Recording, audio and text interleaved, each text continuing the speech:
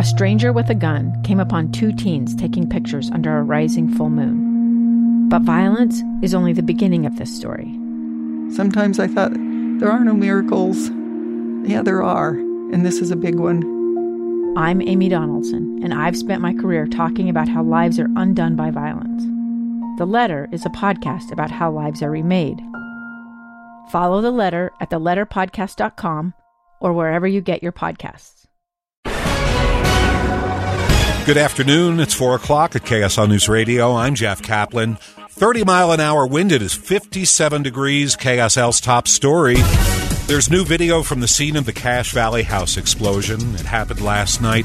1 person was killed, 2 in critical condition, and a number of dogs were killed. Body cam video shows one of the family members being pulled from the rubble. They say, "My hands are really burnt," and then you can hear, "Find John and Josh." Find John and Josh. John Mullen didn't survive. This happened last night in the small farming town of Newton. He was found in the basement of the structure. County Fire Chief Rod Hammer there. Karen and Joshua Mullen are now at hospitals. Investigators say the Mullens were professional dog breeders. 16 were in the home when it exploded. During the rescue, I think we came out with at least 5 dogs. There were a couple that we found that had deceased. The sheriff's office now says the 2 surviving Mullen family members have a long road to recovery. Lindsay Aerts, KSL News Radio. Jeremy Mullen is a son of the man who died. He wasn't at the house at the time of the explosion. He tells KSL TV he's planning on making the drive down to Salt Lake City to visit his family in the hospital. Mom had surgery this morning. My brother is burnt pretty bad and is sedated in U of U right now, along with Mom up in the burn units. And that's all I know. We came out to see if we could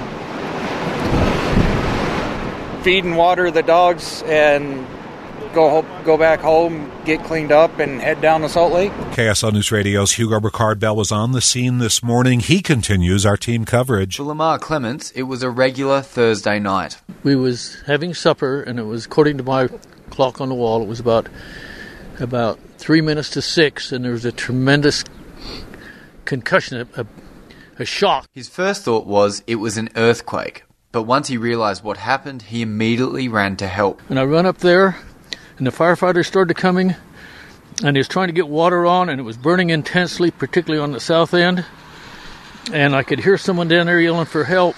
The small community is no larger than 50 people. You just never know when something comes along. Bad things can happen to good people. Hugo Ricard-Bell, KSL News Radio. The fire department has yet to confirm the cause of the fire, but one possibility is a propane leak.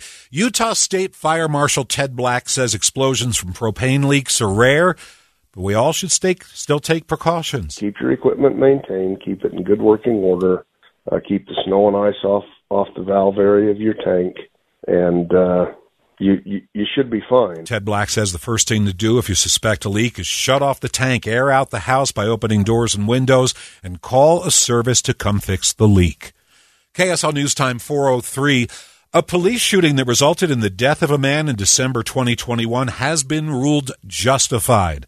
Salt Lake County DA Sim Gill says the body camera video from a shootout at a Taylorsville convenience store shows Oneid Joker had a gun and fired somewhere between 1 and 3 rounds. The gun owner reported it as a stolen gun from a vehicle in Salt Lake City's central neighborhood 10 days earlier on November 21.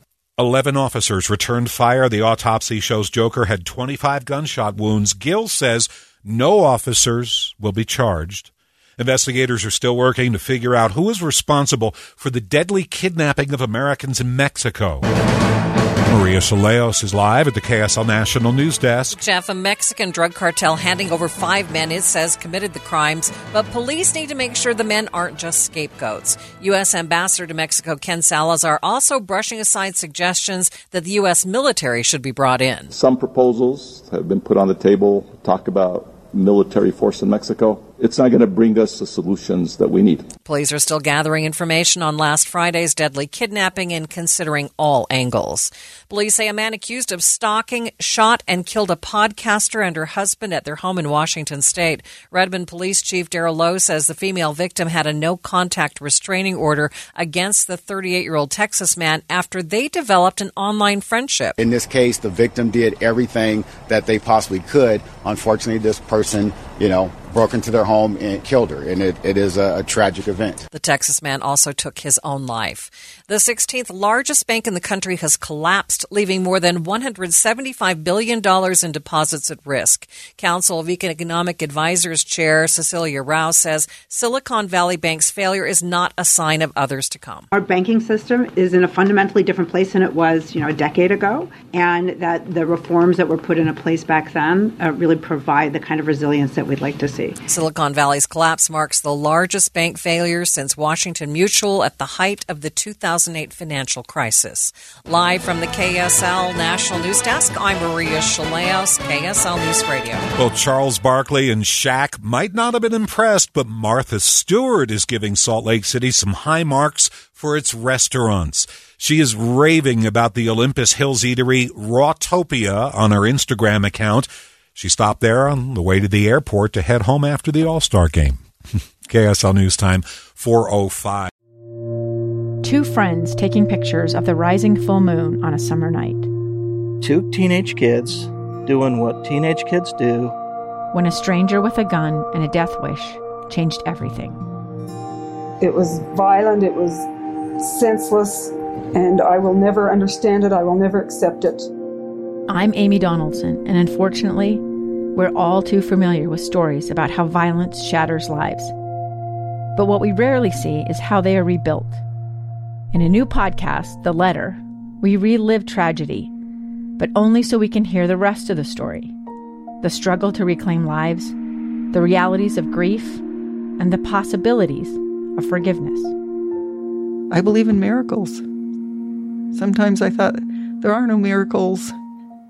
Yeah, there are, and this is a big one. Follow The Letter at theletterpodcast.com or wherever you get your podcasts.